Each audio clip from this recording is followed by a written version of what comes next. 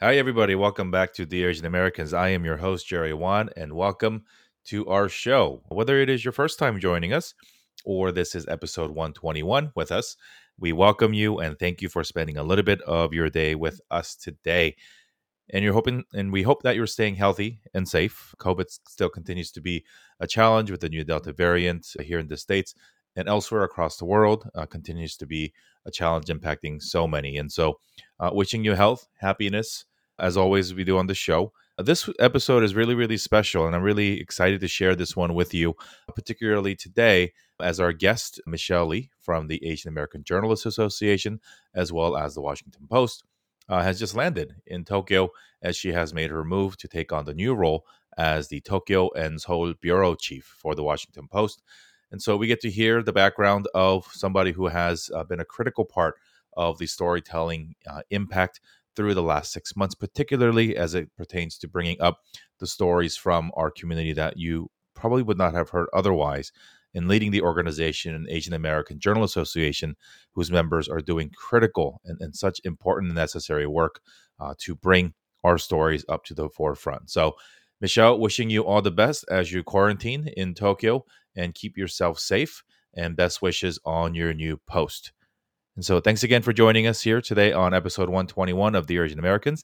And let's get to my interview with Michelle Yehi Lee. Hey, everybody, welcome back to The Asian Americans. Hope you are staying well and hope you are staying safe and healthy. As we continue to see, hear, and listen and learn about a lot of the things that are causing us a lot of strife, a lot of pain, a lot of grief here, as we continue to deal not just with COVID, but a lot of the violent acts and hate crimes and things against the community members that is really, really hard for us to process. A lot of what we see and hear in mainstream media, particularly American media, I don't think would be the way that we receive the news, would it not be for friends of ours who are journalists who cover these things, not just from a content perspective, but from an extremely nuanced contextual perspective. And so, really excited to learn the story and have this discussion about her career and her story with Michelle Lee, who is many, many things. You may know her as a reporter for the Washington Post. You may know her as a president of the American Journalists Association. But to me, she is somebody who has really done our community such an amazing service this year, particularly in getting the stories of the people whose stories otherwise, one, would never be told, but more importantly, in the way that they would have been told, because she is who she is as a Korean American woman. And so, Michelle, welcome to the Asian Americans. Thanks for having me. How are you doing? I am hanging in there. I'm doing my best. Well, first of all, congratulations on your new gig. I think it's a little bit special. So share with us what the new job is and why you're so excited to take that role on. Yes, I will be the incoming Tokyo bureau chief of the Washington Post, covering Japan and the Koreas, so both North and South Korea. And I'm really excited. It's kind of a dream come true. I think it's a part of the world that I've personally been invested in, obviously, just because of who I am and have had an interest. And I think that I can uniquely bring my perspective and lived experience to the job. I was looking back at who the past correspondents were at the Post in this role, and I realized that I'm the first Asian American to cover Japan and the Koreas for the Post. So when I realized that, I was like, what are the opportunities that I can uniquely take advantage of? Like, what can I do in this job because of who I am? And I've been trying to think a lot about like, what are stories that I can tell? What things can I see and what things can I tell on behalf of those countries, those cultures, and help Americans learn about the diaspora too. So I'm really excited. I'm in the midst of my move planning. I'm supposed to go to Tokyo in the next couple of weeks. I don't know exactly what day, which makes moving really hard. But my motto this year is lean into the chaos. So I'm just trying to embrace the chaos. And leaning into the chaos you have. Before we go on, you mentioned something that made me chuckle ironically, because so often the stories of Asians in this country and the world have been told not by us. It's always been, again, when we think about who's had the privilege to be in certain rooms, There's been a lot of news this week as we record here during the first week of June about department heads of large institutions, academic institutions that study different parts of the world, particularly Asia, that are headed by white folks. And not to say that they're not qualified, but let's think about how early did you have to be a student to have earned your PhD and to have these opportunities? And are you doing it with the cultural nuance and the specific perspective and the context that you and I would a little bit differently, coupled with the fact that we don't want to be pigeonholed into covering just the Asian stuff, or hey, call Michelle, we got a Korean story to cover, right? Which we want to because we know that we can do it better than anybody else, but we don't want to be that person. My story's a little differently because I just leaned into the whole Asian American thing and I said, F it, like this is all I'm going to do.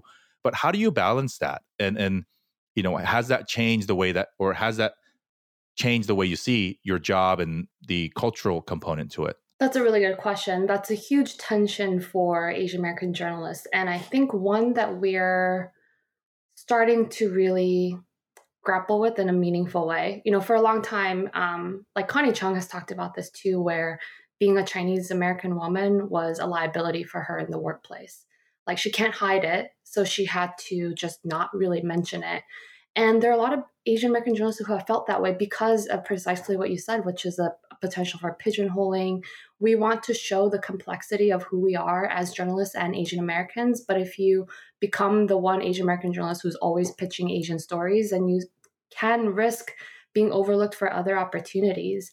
And you're right, like it's not to say that and other people who are not Asians can't cover this story. They absolutely can. There are really great journalists out there who have done it well. But for a long time, our narratives have been dominated through other people's viewpoints and stories and lived experiences. And I think what we're kind of all coming around to, and in the midst of coming around to, is that we can reshape and reframe our narratives, and we need to own the narratives of our countries, of our diaspora, and try to tell the more nuances that have been missed over the years. And I think that's what I'm excited about this moment, that it's not just me going to Tokyo thinking about those things, but it's a lot of different Asian American journalists across the country who are dealing with this now. I actually hear from a lot of Asian American journalists now who are like, I didn't really think about me being an Asian until the past year or so. And I am starting to realize that, I put my Chinese name, my Korean name in my Twitter bio. I am starting to see the strengths of it. I always saw it as a liability, as a weakness, as something to try to hide. And that is a big shift that I'm seeing. And I hope that this leads to real change among Asian American journalists of how we view our own identity and the strengths of that rather than just the weaknesses of it. I love that. I mean, same, right? And I think so many people, not just in journalism, but just to be out there. I wasn't born Jerry. Like I was named after the stupid mouse because we moved here when I was 8.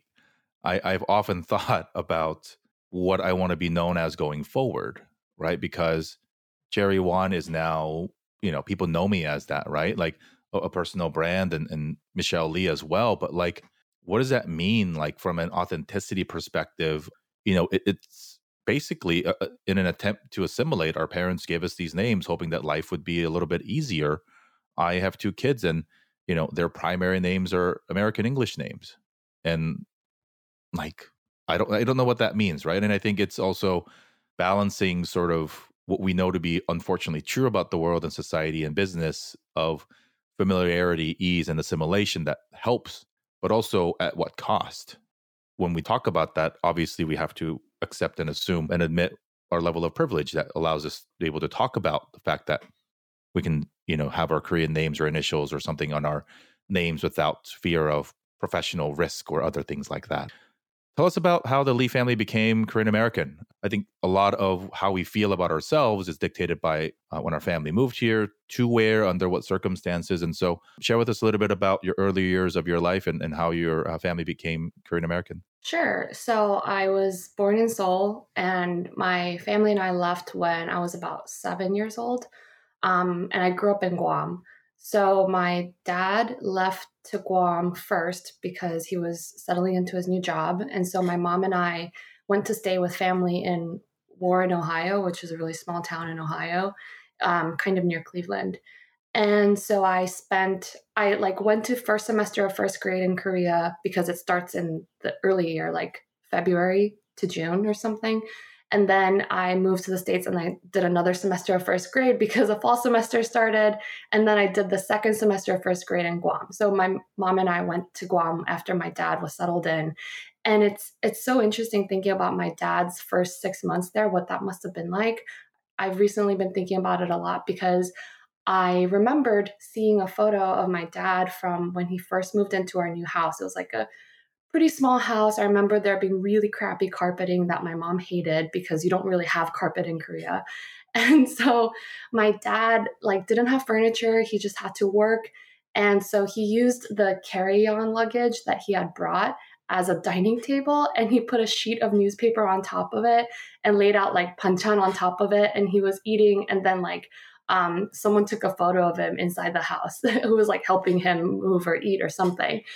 And so my parents just, they built their lives in Guam and my mom was desperate to get out of that house and move into a bigger place with no carpeting. So when we did, it was a big day. And my parents actually still live in Guam. And I grew up there until I went to college. I actually spent some years in middle school living in Saipan, which is another island near Guam. And we travel back and forth to Korea and Guam and the U.S. sometimes. And then I left Guam when I was 18 and went to college at Emory in Atlanta. And I still go back home to see my parents, go back to Korea to see my grandparents and my aunts and uncles. So that's been our path. Guam, that's where we're from. That's awesome. We had one of our more recent guests, Emmanuel Han, who is a photographer, also grew up in Saipan in that part of the world, and I think that Asian American, that Korean American experience is so different, right? Because it's America-ish. Also, for folks who don't know, for a very long time, I don't know if it still is, that was a part of the American territories that certain Asian countries like Korea could visit without actual American tourist visas. And so there was a more of an influence of tourism and sort of, I think, the intersection of these different cultures, which I think is fascinating. Obviously, we just got done celebrating APAM, and often in our very privileged East Asian bias, sometimes we forget, because it's so complex and not our lived experience for the most part, the Pacific Islander component of it. But I think you being Korean born, moved here, and I think that has given you so much unique perspective. Like, how does that change the way that you see the identity overall as an APA bucket versus perhaps what the other Asian Americans who have not had that PI experience? How does that change the way you see the world? Absolutely. I do think that the experience that I've had is almost like a microcosm of the overarching fact that we're not a monolith. When you look at me, you probably would never have thought that I grew up in Guam. And you may look at someone who looks just like me and they may have no idea what Guam is. So it's just, the way we look and the stories that are kind of assumed of us are just not usually the case. And I think I am kind of like an example of that. So yeah, Guam is considered a soft landing for Asian immigrants because it's so close to Asia. It's 3 hours from Japan by flight. It's 4 hours from Korea. For context, it's 8 hours away from Hawaii. So we're closer to Asia than to Hawaii. And so we have a huge Asian immigrant population, lots of Filipinos, Japanese, Koreans, Chinese, and then the Chamorro, who are the Guamanians, the native. And then there are people from the military. So there are some white people, some Black people who usually are affiliated with the military. So my life growing up in Guam, I did not appreciate that diversity until I left. So in high school, I had a group of girlfriends who, there were like 5 or 6 of us. It was me, another Korean girl, Japanese girl, white girl, Filipina girl, and a Chamorro girl. So we just grew up like eating each other's food, going to each other's houses, meeting each other's parents, learning phrases that the parents were using. So we would walk into each other's homes, and even my white girlfriend would come in and be like "안녕하세요" to my mom because she just knows how to say it, and she would love eating my mom's like kimbap and kimchi and everything. And when I brought it to school, they loved it, and I did not appreciate that until I got to college. Mm. I went to college and I realized, wow, that is a very unique experience. Most people don't have that diversity growing up, and I did not realize what I had then. And that really shaped really the rest of my path as just hoping to show that diversity matters and living immersed in each other's cultures and appreciating is actually a really rich and fulfilling and beautiful experience that we all can have because America is supposed to be very diverse, supposed to be accepting of diversity. So that very much shaped my appreciation for that sort of lived experience. And I certainly did not even come to know it until I moved, to the States.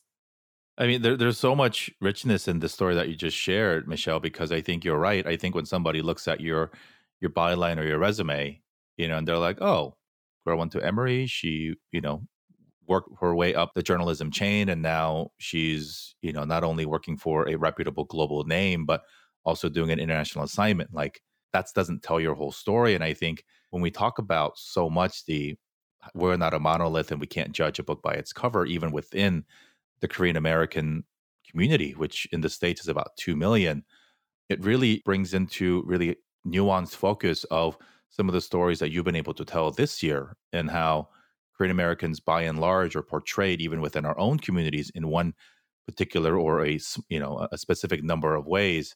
In your path to becoming a journalist and storyteller with this really unique and awesome diverse background and growing up, when did that become something that you thought was possible, and when did you want to be that storyteller?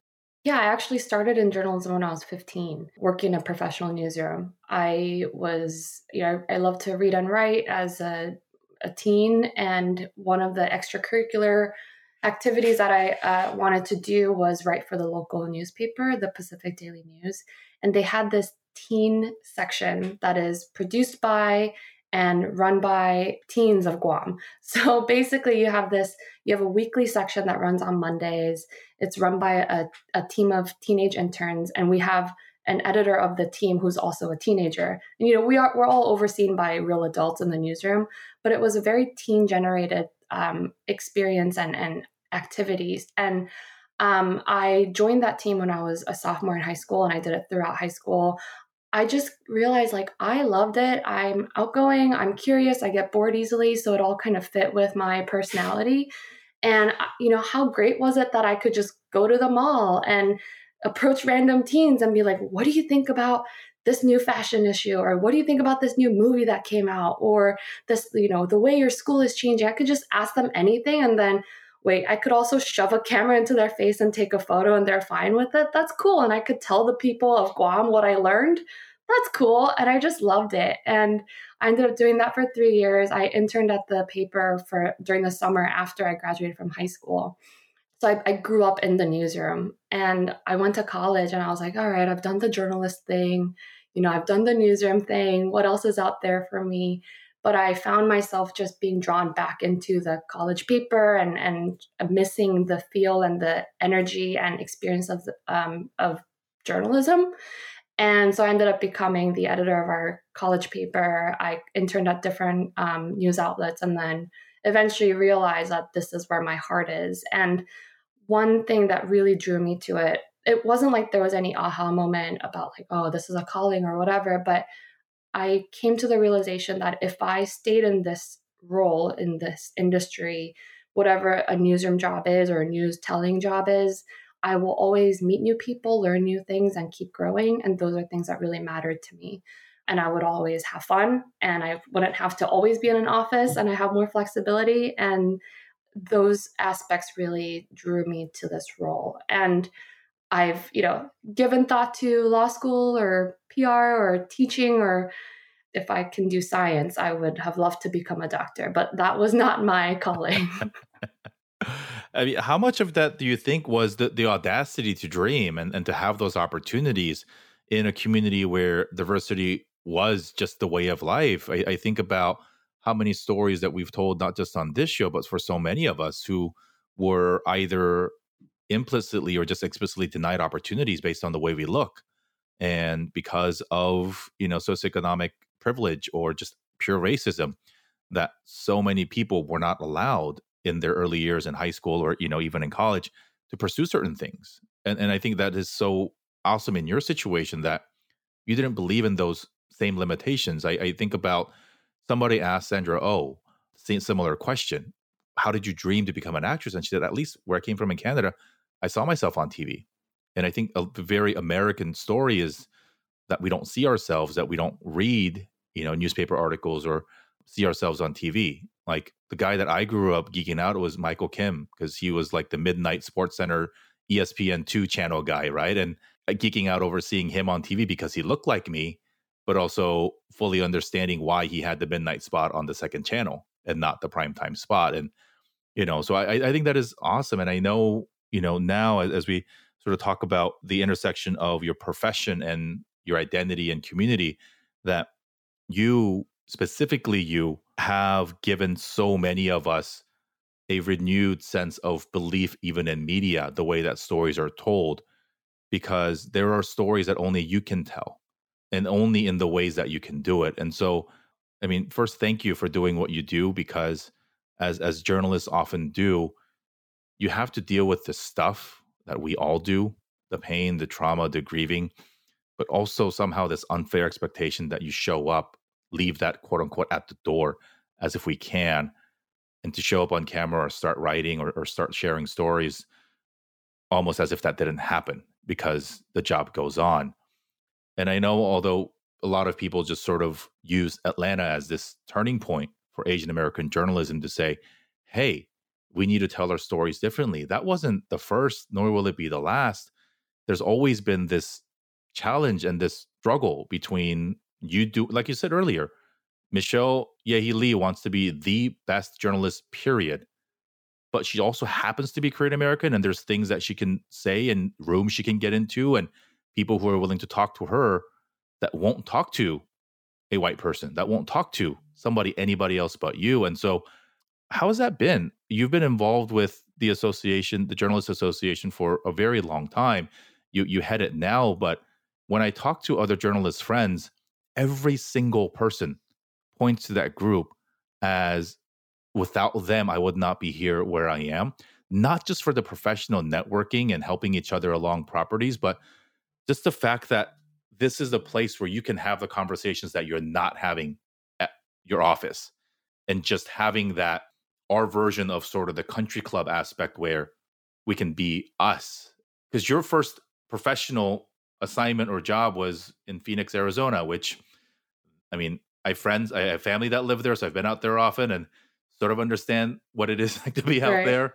Not the most diverse place overall, and even more so the media, and because they have to cater to certain demographics of that geographical area, not the most diverse minded or the most open minded of things. When did you realize that you had to sort of infuse the identity and the community piece into, not instead of being a great journalist? Yeah. Well, first of all, I want to go back to something you said earlier, which is the idea of seeing possibilities and dreaming, because I'm not limited by the visuals of what's possible for me. I think that's so true. And I don't even know if I fully realized that until you talked about it. I was like, yes, you're right. That was an element that I didn't even have to contend with, because everyone else looked like me, or I was used to their culture, they were used to mine. And I also have to say that I was blessed with parents who let me be whoever I wanted to be. They never told me what I should do.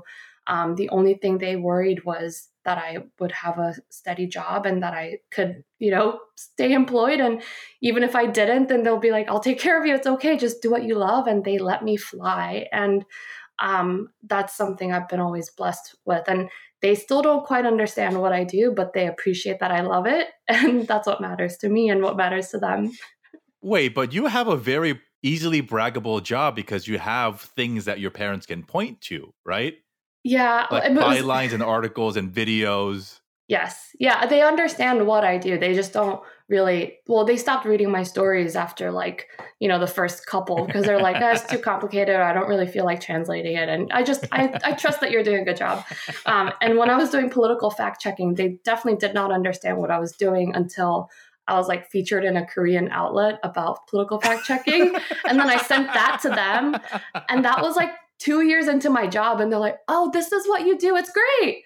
But anyway, look, that's the secret for people that are listening. yeah. I don't know about other ethnic communities, but you haven't done anything in your life until the Korean newspaper covers you.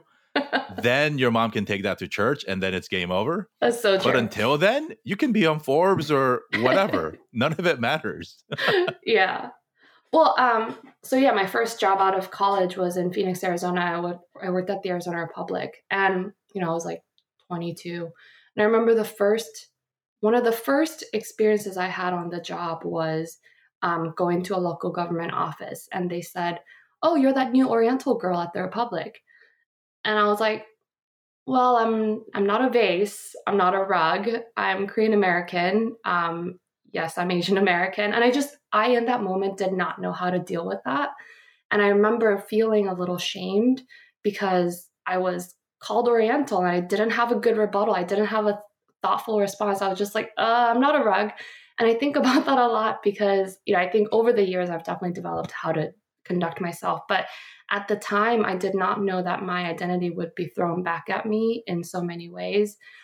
But at the same time, I really craved my community. I craved my people. And it was not the most diverse place in terms of East Asians. There are a lot of Latinos and Native Americans there, but not East Asians, and with a tiny Korean American community. But I found my community there. I got connected with Korean Americans. The small group that there was, I got to know them. I, got involved in like the Korean Cultural Center and stuff. And I made friends with some people in the Korean community papers, the Korean community media, the people who put out the free papers at H Mart and at restaurants and at church. And I just became friends with them and stayed in touch with what's going on with the Korean community. And at times when I can, I try to elevate what was going on into the Arizona Republic's coverage, or find stories that I could try to localize. So when Kim Jong-il died, I went to talk to people in the Korean community to understand like how they were feeling. Children of North Korean immigrants, people who have grown up in South Korea and emigrated, what their reaction was. And it's a story that no one else in the newsroom pitched but me. But I was just like, shouldn't we be asking the people of, the Koreans of Phoenix how they feel? I'll go talk to them. And I did that story. There was a time my ethnic media the Korean community media person tipped me off to a story about how South Korean baseball teams were switching their spring training facilities from Florida to Arizona. So they were heading out to Phoenix and no one else knew about that. But the teams had contacted him. And so he called me and he was like, "Hey, are you interested in like doing the story?" And I was like, "Yeah, that's a big deal. Not only is spring training a big deal in Arizona, but like the fact that South Korean baseball teams are coming to the US. That's really great." And also my dad would love this story because he's a huge South Korean baseball fan. And I went out to the facility. I watched them. I did interviews. The guy who was helping facilitate it knew that my dad was a fan. So he took photos of me interviewing the coach, and which I sent to my dad and he loved it. But I ended up scooping MLB.com and ESPN because no one else knew that the South Korean teams were moving. And like, then it ended up in like the homepages of ESPN and MLB because I reported in the Arizona Republic. And those experiences taught me that there are definitely connections and rooms that I can get into, that if I can find them and leverage them, it can be so powerful for journalism and the stories that are told to the public that would otherwise be ignored.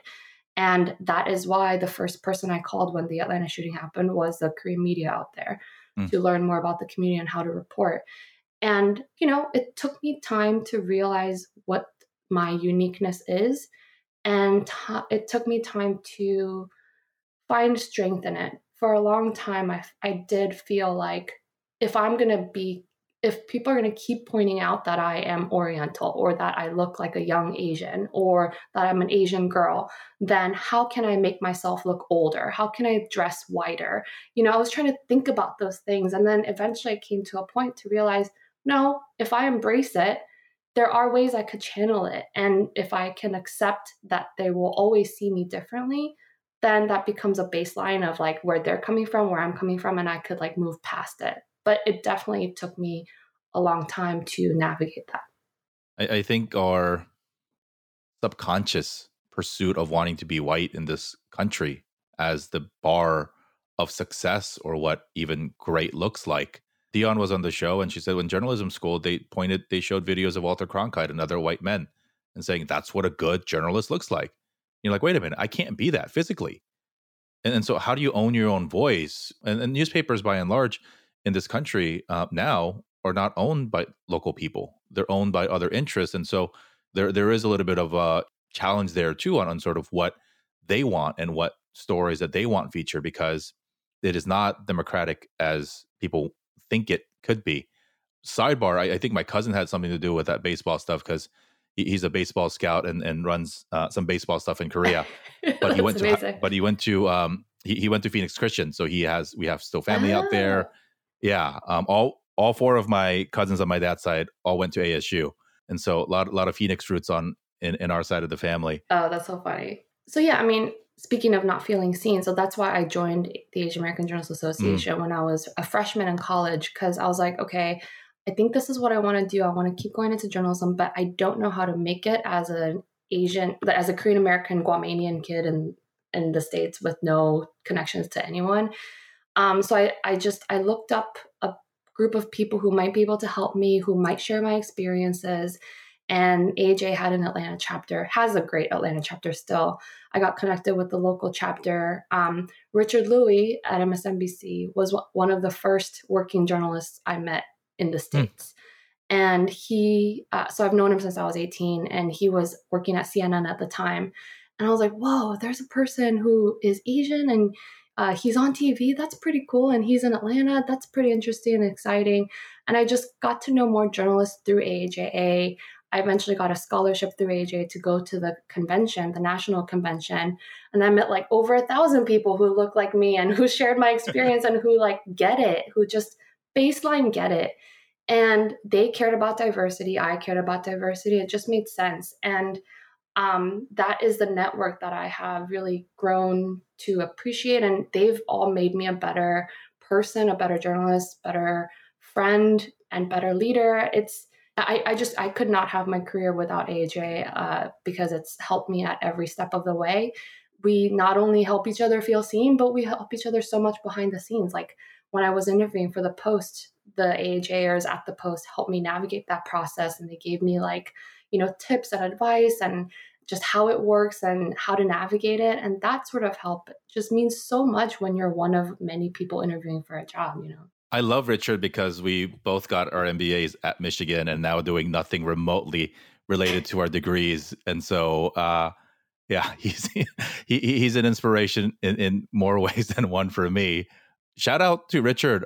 If you're listening, you should also consider getting his book, Enough About Me, which has been doing really, really well, and really proud of him. I think storytelling comes in so many different ways. Obviously, I do it through the podcast medium. You do it by writing articles and storytelling, but books, and particularly all the mediums, I think all the media, I think need to be more diverse to give our children the ability to walk into a Barnes and Noble and see names like theirs, to turn on the TV and see faces like theirs, and even buy an old school newspaper or click on a link and see that it was written by people. Perhaps I'm a little bit more hyper aware of it, knowing, doing what I do and then, sort of being exposed to what I am all the time. But I always want to know if our stories are being covered by our people. Not to say that other people can't, and not to say that we should only cover our stories. But as you said, there's a context piece that cannot be duplicated. And if you're not a Korean person, if you're not an Asian person, you can get degrees on degrees and training on this stuff. But there's something, even a resonance and a feeling of comfort of even people wanting to share their stories with you. And you share this story of being in Arizona and then having access and building relationships with other storytellers. And I want to brag on you a little bit because maybe you don't feel comfortable doing it, but I'm going to do it anyway. Like, I went to your page first when Atlanta happened because I knew you were connected to people who would do it the right way. The Journalists Association's website crashed when the media guidelines went out on how to tell our stories in the proper way, which was both exciting and sad, because why weren't you prepared for this moment without travesty happening?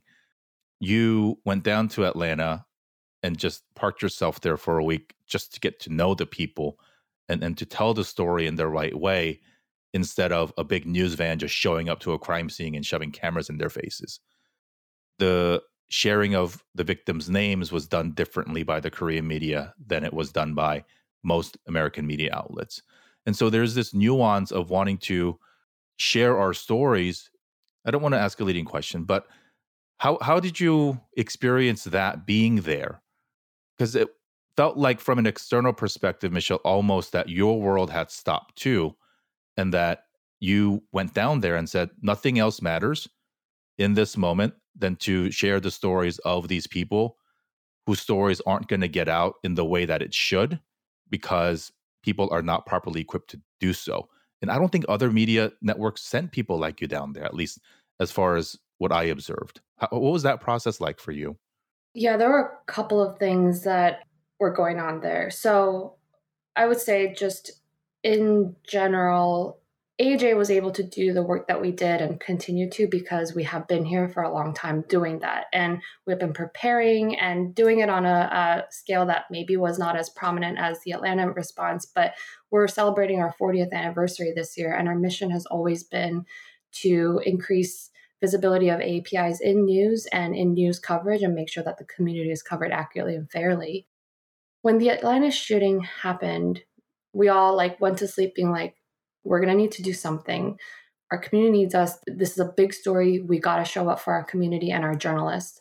I woke up the next day and the first thing I did was just put together a message for the membership, because our journalists, it's been a tough year to be an Asian American and a tough year to be a journalist and a really tough year to be Asian American journalists. And I actually had seen a message right before I fell asleep from a member who DM'd me and said, I am just getting up from my early morning shift. So it was like 1 a.m., 2 a.m.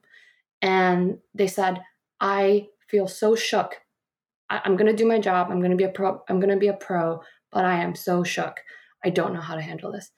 And I went to sleep looking at that. I woke up thinking the members need us. I need to be there for them. So first thing we did was put out a statement, just letting our members know that it's going to be a hard time. They've already been having a hard time, but it's okay to be human. It's not weak to feel sadness or be shook, and that's okay because they're not alone. That's the first thing we did, and that was so important for us. After that was real community response, journalism response. We knew that we had to help shape the news coverage. We didn't know exactly what the message was going to be until we saw news outlets jump to quote the sheriff when he said, the suspect said it wasn't racially motivated. We saw the news alerts and we're like, this is our message. We know exactly what we're going to do, because all of us, we're Asian Americans, we're Asian American women, many of us on the team. And we're like, actually, if you knew the history and the context and the experience of API, especially API women in this country, then you immediately know that racism and sexualization and sexual violence are all linked together. You can't just put them in separate buckets. And so we knew that we had to help newsrooms contextualize that and understand that. And when I saw the news, when I saw the website crash, when I saw the response, I knew that there was a real problem in the way news is being covered in this moment in our newsrooms. I knew that meant that there are not enough APIs in leadership. There are not enough APIs making editorial decisions, or people who are trained to even know who to ask or think about the history or the context. There was just a huge knowledge gap and a historical gap, and that we needed to be there for them. So I was, mainly focused on that. And then when I went to Atlanta, I did there to do my job, and I knew that I had an opportunity to contribute to the understanding of the moment and the community in whatever way I could. So in that moment, I was just focused on rising to whatever other people would expect of me right now. And that's all I did. And, I'm really proud of the work that AJ did. We had dozens and dozens of people pitch in for our Atlanta response. And I think we showed up, and we will continue to be here. Beyond Atlanta, all the follow-up stories, the FedEx shooting, the Sikh community, we will be here and we will continue to do the job. And I think one of the things that we're taking away from this experience is really the need for us to empower our journalists to frame and own our community's narrative, and to help each journalist realize that they are a change maker, not just a stenographer, but a change maker and a person who can be a narrative teller and a narrative shaper. And I think that's a new way of thinking for us as an organization. And that is going to be our next journey to help all of our journalists have the tools to do it with nuance. We're doing a panel this coming week about API and Black solidarity, because there have been a lot of journalists within our own community who want to talk about the history of anti-Blackness among many AAPIs. They want the tools and the vocabulary to be able to talk about it. Some of them are kind of scared of approaching the subject. They're worried about amplifying some of the stereotypes. So we wanted to be there to do that, be that resource for them. So we're working with the National Association of Black Journalists to have that conversation.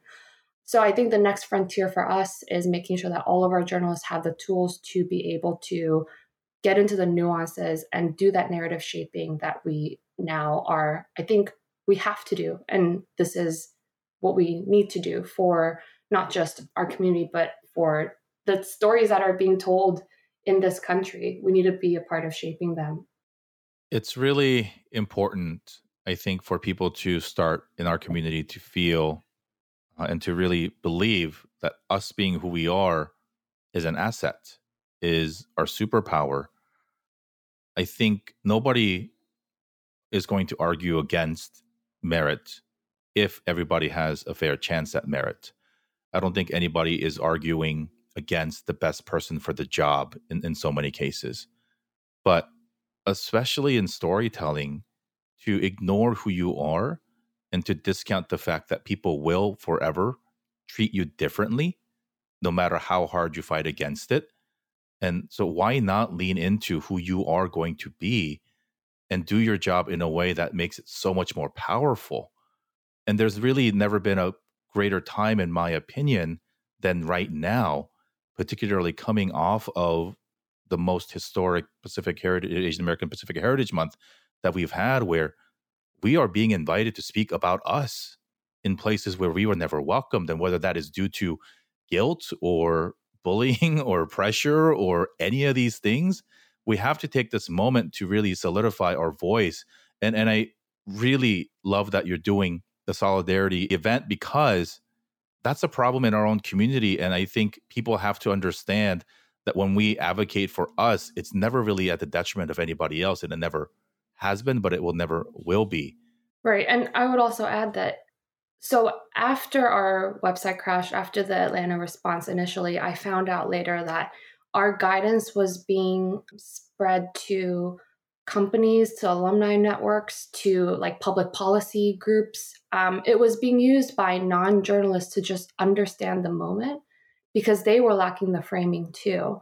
And that is what made us realize, oh, this work doesn't just inform journalists, it actually informs the different sectors of our society who clearly don't have the tools to even wrap their minds around what is going on in relation to the Asian American community right now, or in the past.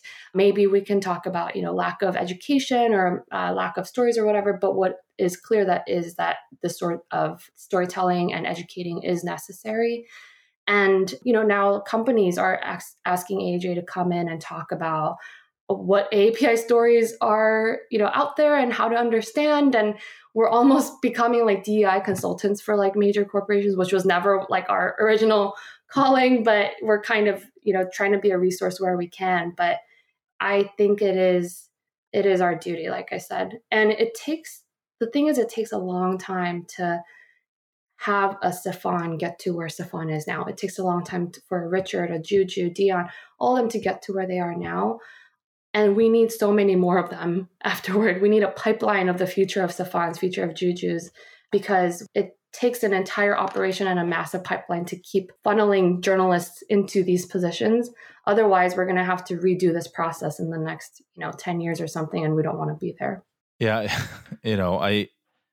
And I'm glad that you are where you are to lead the organization and to be the voice for so many, because I have had the distinct pleasure of being in conversation with you and other members of the association when it comes to even helping younger folks find their place and find their voice. I am optimistic for the younger folks that are coming behind you, because they're going to enter into a world and a situation that is far more welcoming. But to do this and go through this at an earlier part of your career must be so frightening. And so one of the things that I want to highlight, and we've done so on our Instagram and other places, is the fact that we have fundraised and you continue to fundraise to be able to provide mental health services, pick up the tab and give people grants so that they can go pursue self-care at their own discretion, because this stuff is hard and we expect people to do things just without taking care of themselves. How are you staying safe and taking care of yourself through all this, and what can we do to help? Well, thank you, Dear Asian Americans, and you specifically, Jerry, for being so supportive, and your fundraiser and your continued support. That means so much. I think part of needing to feel seen and needing our community's stories being told is needing that sort of amplification from outside of journalists to show that there actually is a community of Asian Americans out there who are supporting each other. So I really appreciate what you guys have done, and for supporting the mental health of our journalists and amplifying our work. You know, at the end of the day, audiences matter, shares matter, clicks matter, traffic matters, viewers matter. And I think those any help in amplifying our work would be really great. For me personally, you know, it's a really chaotic time in my life, and I'm just gonna have to ride it out. It's okay. I have a good support system at home and 3 animals around me, so they all take care of me. I work out a lot, and I just get my anxiety out that way. I'm okay. I think mostly I'm concerned about the journalists who don't feel that support within either their homes or their newsrooms. A lot of our journalists are the one of very few Asians in their workplace, and that is incredibly isolating. The night after the Atlanta shooting, we happened to have a mental health session scheduled through AAJA, and we had to add therapists because of the demand that was increasing just throughout the day. And the thing that I just kept hearing was how alone and isolated and invisible that our members felt, and it really pained me. And I don't want that to be the case anymore. I want them to feel more seen. I want them to rise, and I want them to be in charge so that they can make it better for the journalists who come up after them. And so let's talk about the future and some of, as we wrap here, the message that you want to leave to people, because your story, your personal story, Michelle, first, not finished by a long shot, but 2, it is filled with a unique beginning that has really allowed for so many other people to believe that they can be you, authentically you, and not feel ashamed about it, and write stories on a global stage with such prominence and make being you the actual secret sauce. Of course, you're going to go on to cover stories that have nothing to do with who we are. But when you have the opportunity to, it has to be you. And so whether it is, words of inspiration or hope or perspective, help us wrap the show in the way that we always do, by sharing a Dear Asian Americans letter to our audience as you look to begin a new chapter in your life, with reflection on what the last few months have meant for not just you, your colleagues, but for all of us. Share with us anything that comes to your mind. I'll start the letter, and if you could help us finish out the show by completing the letter. Dear Asian Americans. Dear Asian Americans, no matter how you feel, know that you're not alone. You have power. You may not realize it now. Others may already be trying to knock it down before you even realize yours, but you have it. Find it and exert it. Do the internal work that you need to understand how your identity shapes your work, how it shapes your thinking, the questions you ask of others and yourself and the world, and channel that strength that you bring because you are uniquely you. And know that there have been generations before you who have fought to make spaces for you so that you don't have to feel alone, so that you don't have to be the one person doing whatever you're doing. But progress is slow. It can be incremental, but it's absolutely possible, and it's worth trying. And when you get to that place where you're no longer alone, carve that space even bigger for the people who are going to come up after you. Thank you. And I'm sure you hear this a lot, but thank you.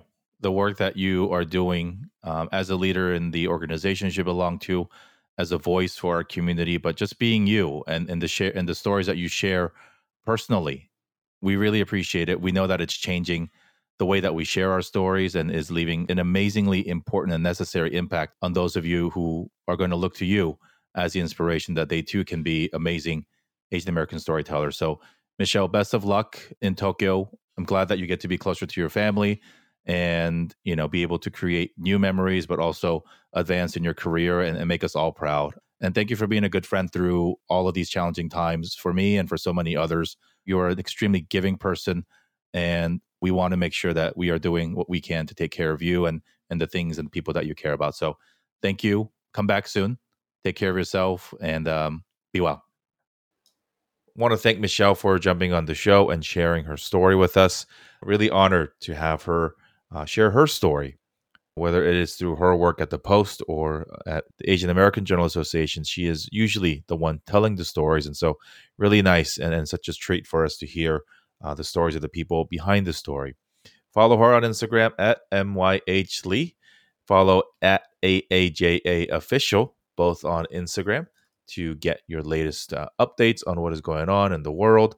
I think it'd be very awesome and unique to hear what is going on in Tokyo and in Korea, two countries that so many of us call home, or so many of our parents and our communities call home. You can also follow Michelle on Twitter, where she is quite active covering the news and sharing out all that she is doing with that. That is also at MYHLee. You can follow us at The Asian Americans, wherever you can find us on Instagram and on Twitter. We are at Dear Asian Am. Shoot us a note, hello at TheAsianAmericans.com if you'd like to connect. And we encourage you to check out some of our other shows, including Janchi Show and Korean American Parenting. MB Asians is going to make a return here in the fall, so we get excited for that. And if you have not yet, and if you are a podcaster, if you are interested in learning more about podcasting, find our group, Asian Podcast Network, right on Facebook. Just search for us, and we'd love to connect with you. Thanks again so much for tuning in. It is an honor for me to host this show every week and to share our unique Asian American stories with you. Signing off on episode 121, this has been your host, Jerry Won, and I wish you health, safety, and happiness.